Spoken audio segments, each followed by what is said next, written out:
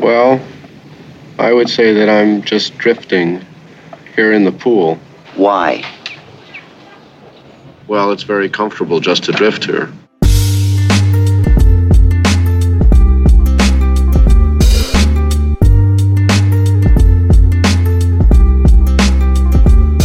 Fake thugs, no love, starting to bug. Where's the gusto? Stock stuck in a range, looking for gains. We need a boost of good news from 10Ks. Raise that guidance like a rooster. Top of the morning, buenos dias, fresh orange juice, yo. Soft commodities popping, La Nina coming through. CPI starting to fade in the rear view. But the Fed ain't done, son, till it gets around to. Too many times we believe what we want to. Blowing through signs, keep buying like we have to. Repeating those rhymes, busting bars like Nas. Yo, he's Illuminati, make way for the boss. Clear a path for the players that gonna play through. It's investing lesson time for me and for you. 'Tis the season of new dynamics, new rules for success. We're gonna learn those together on the Investopedia Express. Welcome back and welcome aboard. A little more chop in the capital markets last week as economic data on consumer prices, retail sales, and better than expected earnings results from big banks were all blended together, producing a pretty pulpy smoothie for investors to swallow. The consumer price index for March showed what we thought it would. The pace of overall increases are slowing a lot, inching up only 0.1% for the month and coming in at a 5% annual rate. But they are who we thought they were. Take it easy, Coach Green. Core prices, which strip out those volatile food and energy prices, were up 5.6%. That's still kind of high considering the Federal Reserve would like to see that number closer to 2%. But the trend is moving in the right direction, albeit slowly. U.S. retail sales, though, fell for a second straight month, a sign that household spending is cooling as we deal with persistently high inflation and rising borrowing costs. We know how important consumer spending is to economic growth, accounting for around 70% of GDP. Investors took all these signals in and stuck to the recent playbook, buying blue chips, sending the Dow higher for the fourth straight week. The S&P 500 climbed 0.8%, while the Nasdaq inched up just 0.3%. Better than expected earnings from big banks at the end of the week boosted that sector, relieving some of the pressure that has built up since those bank failures a month ago. Still, worries around slowing growth and sticky high inflation drove Treasury prices higher to end the week and pushed gold prices to their highest levels all year, up 12% in 2023. The Fed meets again on May 3rd, and the market is currently pricing in a 65% probability of a 10th straight rate hike. This would be another 25 basis point increase to put the Fed funds rate between 5 and 5.25%. When was the last time the Fed funds rate was above 5%? Back in September of 2007. We are in one of those weird moments, though, where some investors are flocking to safe havens like gold and cash, while others are piling into riskier assets like growth stocks and crypto. Bitcoin alone is up 80% year to date, Ethereum up 78%, and the Nasdaq 100 up 20%. As our friend Liz Young at SoFi says, someone is going to be wrong.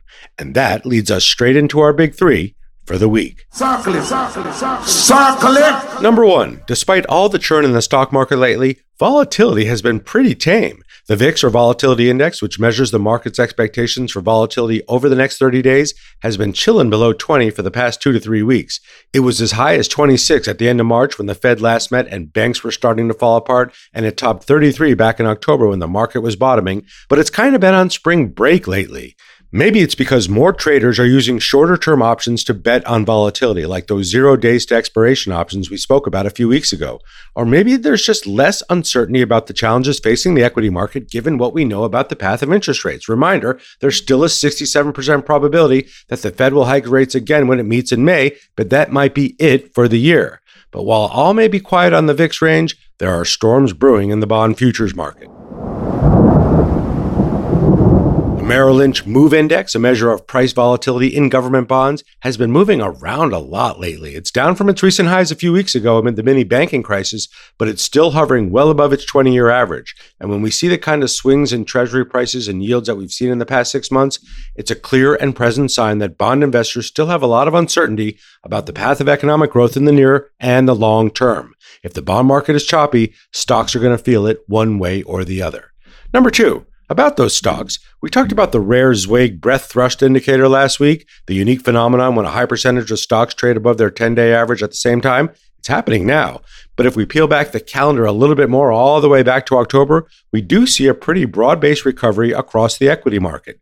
Since October 10th, the S&P 500 is up 15%, the NASDAQ is up 22%, and every U.S. sector is positive, every one of them, including financials. And while we've talked about the heavy concentration of big-cap tech stocks that have led the gains, a lot of smaller stocks have been crawling out of the bear den into the spring sunlight.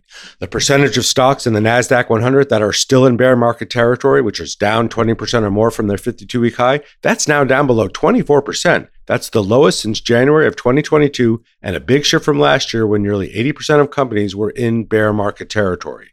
They may never reach their highs again, and they could easily fall from here, but asset prices do have a way of reverting to the mean. As long-term investors, we have to put these swings into perspective. They are the price we pay to invest. 7 times a year, stocks dip 3%. 3 times a year, a 5% correction. About once a year, we get a 10% correction. About every 1.5 years, we get a 15% severe correction. And every 2 3/4 years, we get into some kind of a bear market. This is the territory we are in. So make sure you have a map, a compass, and you know your time frame.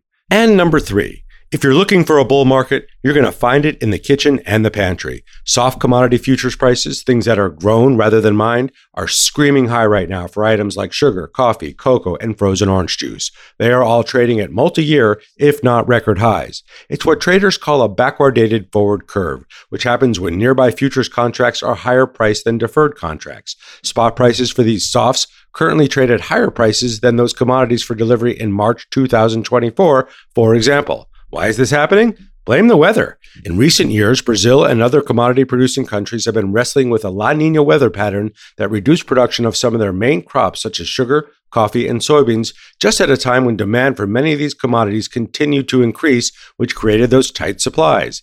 As for OJ, frozen concentrated orange juice futures are up more than 35% year to date and settled at a record high on Tuesday that goes all the way back to 1967. Strong post-COVID demand for vitamin C, the worst orange crop in Florida since the 1920s, and harvest delays in northern Brazil, they're all adding to that price spike, and we are having a production shortage right here in the U.S. In a report released last Tuesday, the U.S. Department of Agriculture pegged the U.S. all-orange forecast for the 2022-2023 season at just 2.57 million metric tons. That is the lowest mark in 86 years and a 23% drop from last year. As for cocoa, tough weather conditions in practically all major cocoa-producing countries, particularly Cote d'Ivoire in West Africa and Ghana, which together account for more than 60% of global output, has led to a steep decline in cocoa production, which drives prices higher and higher. Coffee, chocolate, sugar, juice futures, all up more than double digits this year. And the common denominator? Weather. Climate is the elephant in our kitchens. Let's get set up for a very busy week ahead, and it's all about earnings. And it's lights out, and away we go. Some of the world's largest, most widely held companies will be reporting results this week, including Johnson & Johnson, Bank of America, Netflix, Lockheed Martin, Tesla, Morgan Stanley, IBM, American Express, and Procter & Gamble, among others. Remember, expectations are pretty low for earnings results, with analysts estimating a 6.5% drop in quarterly profits. That's the biggest since the second quarter of 2020. 80 companies in the S&P 500 have already guided their own estimates lower, so we have a pretty low bar going into the report card season. With clouds gathering around a darker economic downturn ahead, we're going to be listening very closely to what companies are saying about the rest of this year. Guidance is everything. We'll also get updates on the U.S. housing market this week, including March housing starts, building permits, and existing home sales. The 30-year fixed mortgage rate cracked last month, coming off those 14-year highs, but they are still north of 6%, and that has kept the U.S. housing market in low gear. But there may be a little spring awakening happening right now. According to Redfin, the percentage of homes selling above their listing price, which is a proxy for housing demand, rose to 28.5% in March from a 3-year low of just 21.2% in January. Meanwhile, median selling prices rebounded back above $400,000 from a 1-year low of $383,000 in January. We'll also get inflation readings from the UK, Eurozone, and Japan, as well as the first quarter GDP figures from China. Is everyone feeling the slowdown? The IMF downgraded global GDP forecast last week from 2.9% to 2.7%, a steep drop from the scorching hot 6% we felt last year.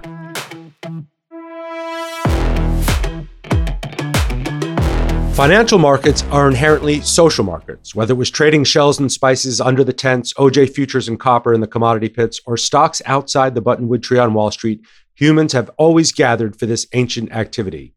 The internet only amplified that, and social platforms like Twitter, StockTwits, TikTok, Reddit, and Facebook took it to unimaginable levels. eToro, the social online trading platform, tried to capture that dynamic by allowing its customers to follow one another's trades and share information and ideas. It worked. A decade later, eToro is still charging ahead with that strategy, but now it's taken it to the next level with Twitter, the two companies announcing a deal to let Twitter users have the option to buy and sell stocks and other assets from eToro. That's a pretty big deal, given that Twitter has 450 million users or so, and it's the first big deal announced by Elon Musk since he bought the company he now calls X. Let's get into that and what's been going on in the markets and the economy with one of my favorite follows on X and across financial media, Callie Cox, who happens to be eToro's investment analyst. Welcome to The Express. We are big fans. Hey there, I'm so excited to be here. And I'm not going to lie, I'm probably going to still call X Twitter for a really long time. I think I am too. And you could put a dog up there in the corner, but it's still the blue bird for me. Right. Let's talk about the deal. I know you're the investment analyst. You're not the investment banker over there, but it is going to be super impactful for you and the community that you kind of shepherd through eToro and that you give guidance to. I want to talk about the deal. Then I want to talk a little bit about you. And then I want to talk a little bit about what's going on in this wacky world of investing right now. So let's talk about the deal. Pretty big deal. Yeah. So gosh, where to start? I mean, obviously, it makes a lot of sense if you think about it. Like you said, Caleb, I mean, Twitter is where everybody goes for their financial news. It is the predominant social media platform when it comes to financial discussion, really. And then, I mean, eToro, we are a social investing app, and we're arguably one of the first and one of the biggest. I mean, I don't know if you know, but eToro was actually established in 2007. So right after Twitter was founded, which is kind of wild to think about because we act as the Twitter of finance. So it makes a lot of sense. The collaboration, it's going to be having our context added to cash tags, which cash tags are, for those who don't know, it's the $ followed by the ticker. It's been around for about 10 years. And we're essentially adding our context, our charts, our commentary around stocks, and eventually, well, actually now, our ability to trade certain stocks under cash tags to Twitter's platform. So if you see cash tags on Twitter, you can hover or click your mouse on them, and you can essentially be sent to eToro's platform to talk to more people about what you're looking at, what you're researching, and potentially decide to invest in it based on what you learn. And it's stocks and crypto too. I mentioned stocks, but this is available for both stocks and crypto. Yeah, I think this is going to get a lot more people interested in those assets one way or the other, and just having that information there for that community. And I'm a FinTwit guy. I've been forever since I've been in this business. I know you've been on FinTwit a long time. That's where we get a lot of ideas and we share a lot of information anyway. eToro is the next step in that, which is actually execute something on those ideas. So it's a very interesting partnership. We'll be watching this one super closely. You're the investment analyst there at eToro right now. You got a lot of users. You're seeing a lot of activity. I know you guys are data junkies like we are. What's the sentiment? What's the activity like on eToro among your users? Because obviously we are not where we were back in 2021 when the markets were on fire, meme stocks were ablaze, and everybody was trading or at least trying to get into it. So what's the vibe now these days? Well, this surprises even me, Caleb, but investors obviously are getting more nervous. How could you not, looking at everything that's happening around us? But they're staying surprisingly resilient, both on our platform and through quarterly surveys we do of global investors. We really try to keep our finger on the pulse of everyday investors and what they're thinking, because I think there are a lot of assumptions made. Retail investors are the day traders. They jump out at any sign of trouble, and then we just... The dumb money, they call us sometimes. Exactly. That's traders, not investors like us, but the traders. Right. But I think that there are more retail investors who are like us than people lead on to.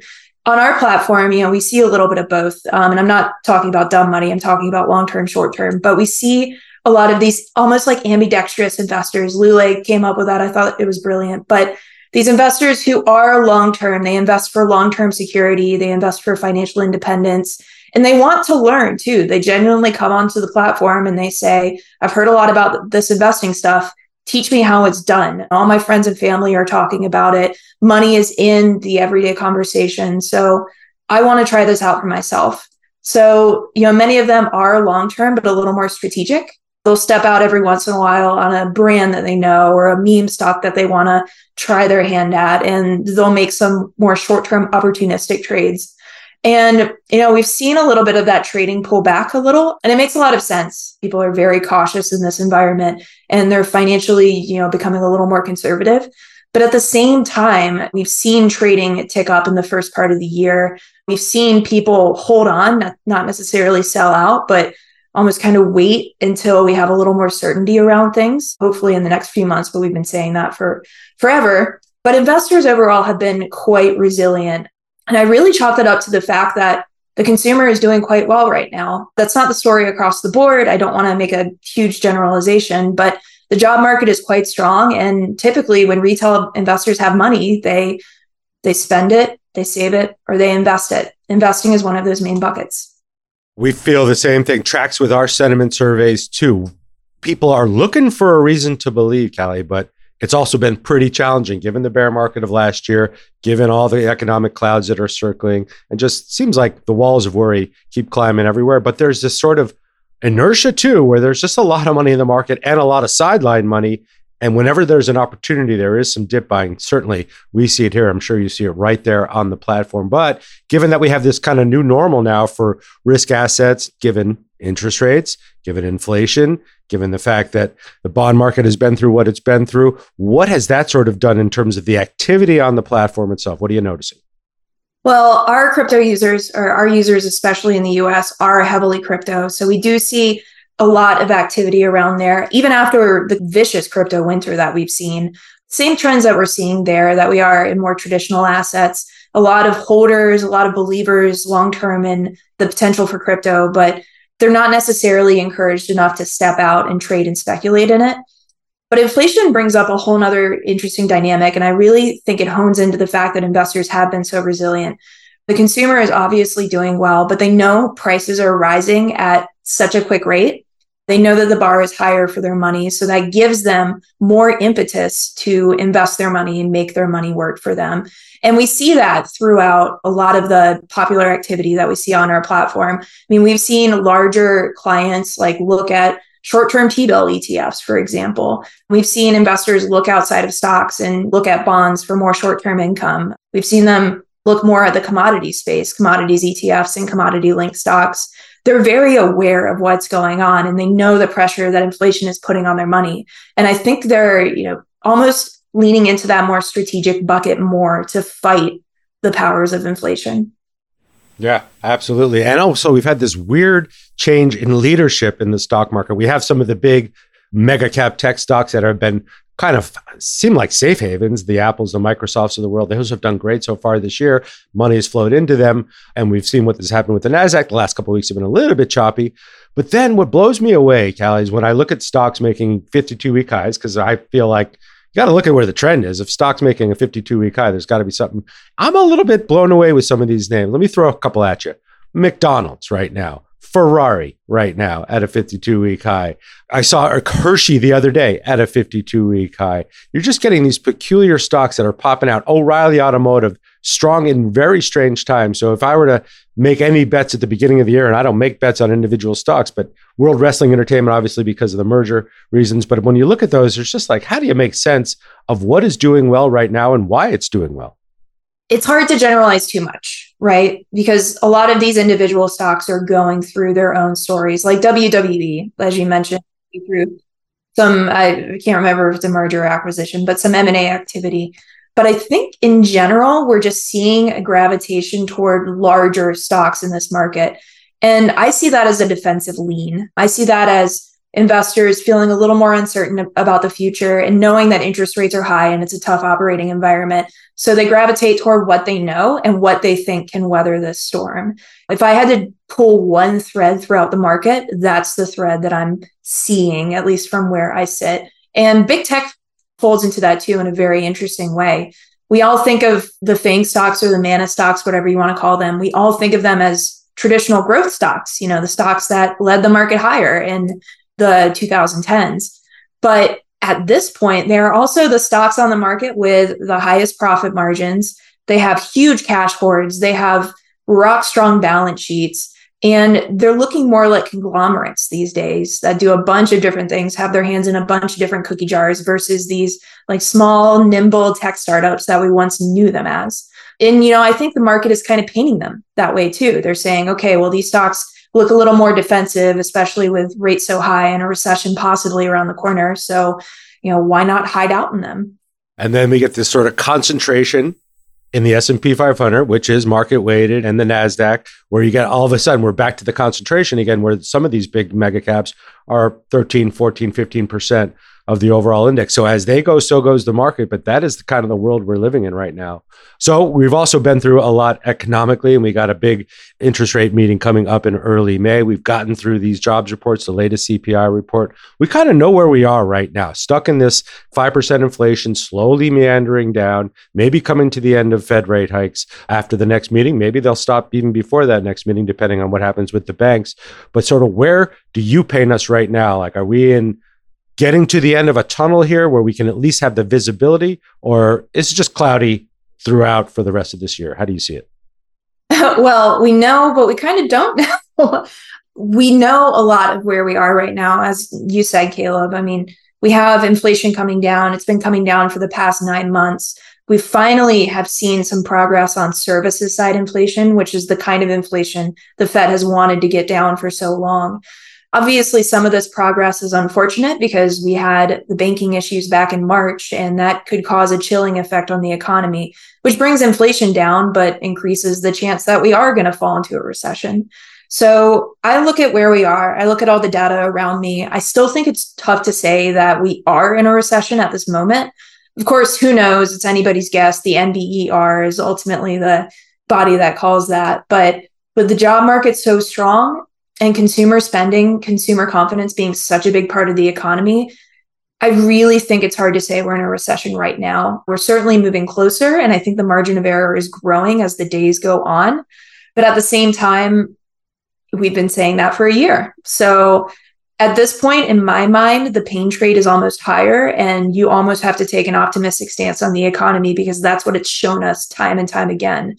The way that I word it to our customers is essentially, I need to see actual evidence of a recession before I believe that we are in a recession. And that's hard to say when you're an analyst and your job is essentially looking out to the future and telling investors how to prepare for it. But this is a really odd economy that we're living in, and there are a lot of different cross currents to consider. So, I just have to take the data at face value.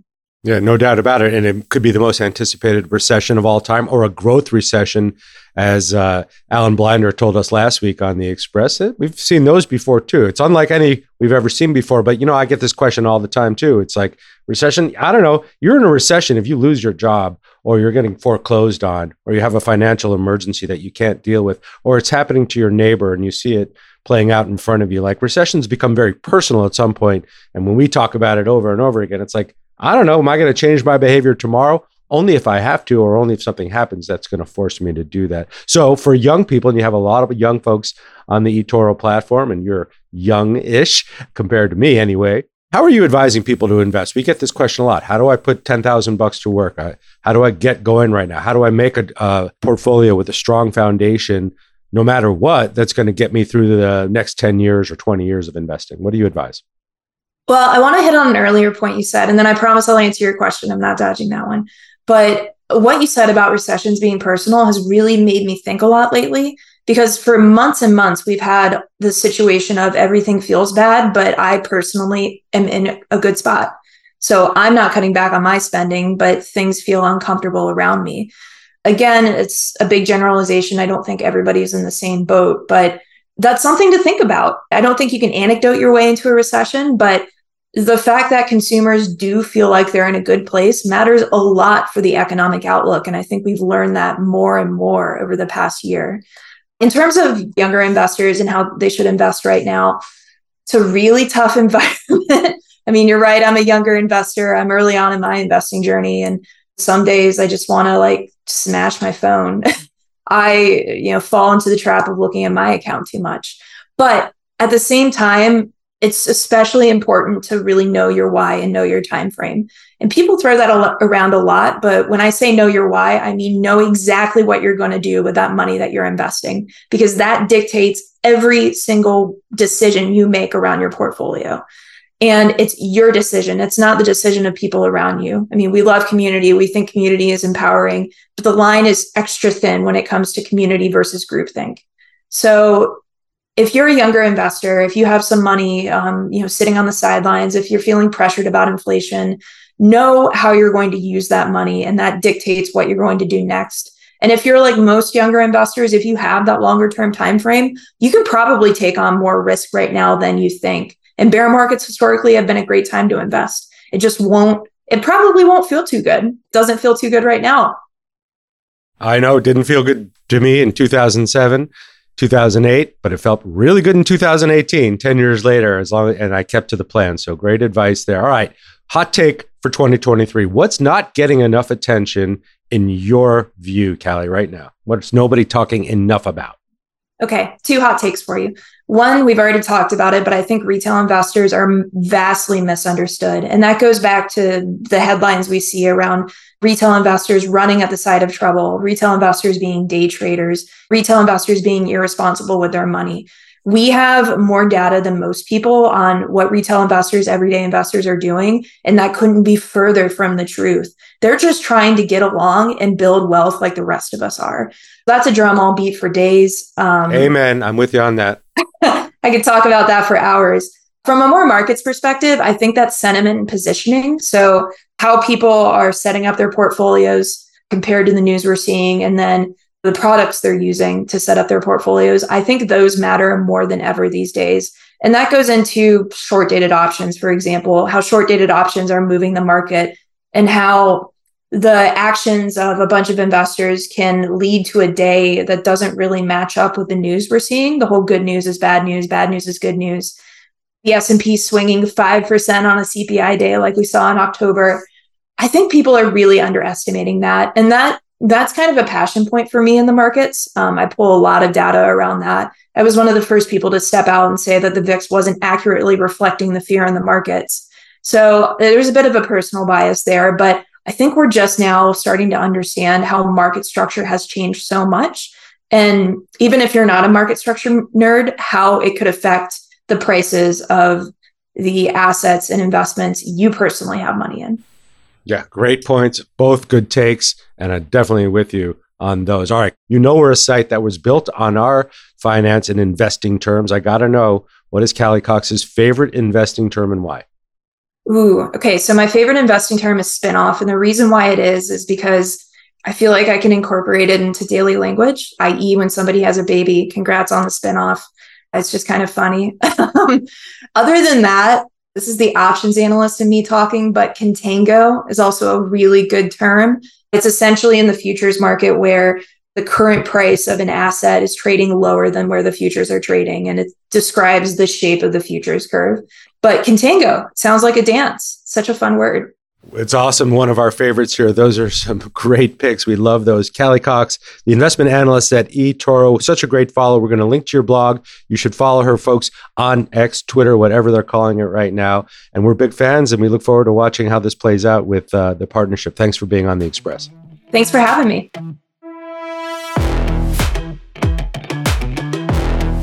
It's terminology time for us to get smart with the investing term we need to know this week. And this week's term comes to us from Obadiah, who is kind enough to send us an email suggesting the velocity of money for this week's term. And we love that suggestion given concerns about an economic slowdown.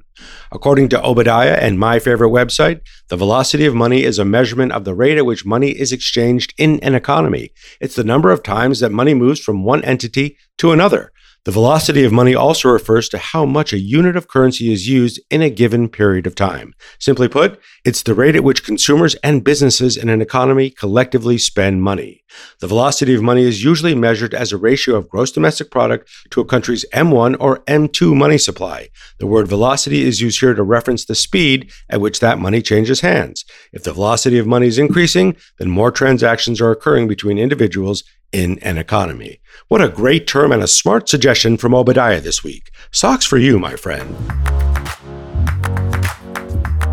We're going to let Ben Bernanke take us out this week. Bernanke was chairman of the Federal Reserve from 2006 to 2014. He, among many others, helped steer the U.S. economy through the great financial crisis in 2008 and 2009 by flooring interest rates and quantitative easing, buying government bonds. Bernanke was a student of the Great Depression, and he used that knowledge to throw everything but the kitchen sink at the crisis. It worked, although the scars of that crisis are still with us today. Here's Bernanke in a 2018 interview with David Wessel, Bernanke's colleague at the Brookings Institution, on why the Fed did what it did in 2008. If we had let the financial panic continue and get even worse, the damage to the U.S. economy could have been even much worse than it actually was. Looking forward, what this suggests is that we need to make sure our system is sufficiently capitalized, has enough liquidity, has enough safeguards so that a panic like this, becomes very unlikely in the future. And moreover, if a panic does occur, and probably we can't guarantee that there never will be another panic, someday there will be, that policymakers have appropriate tools to respond to put out the fire as quickly as possible in a more systematic, predictable, and effective way. Well, we didn't have a massive bank run or a financial panic a few weeks ago after Silicon Valley Bank and Signature Bank went under, so maybe the Fed has learned some lessons along the way. History will be the better judge of that. Thanks for joining us this week, as always, and special thanks to Callie Cox at eToro for climbing aboard the Express. Good timing with that Twitter announcement. We're going to link to her blog and all the reports we cited on today's show. Find all that in your show notes wherever you listen to The Express and on Investopedia.com/The Express Podcast. Hold on tight this week, as the headlines are going to be coming at us fast as we zip on down the tracks. And we'll talk again a little further on down the line.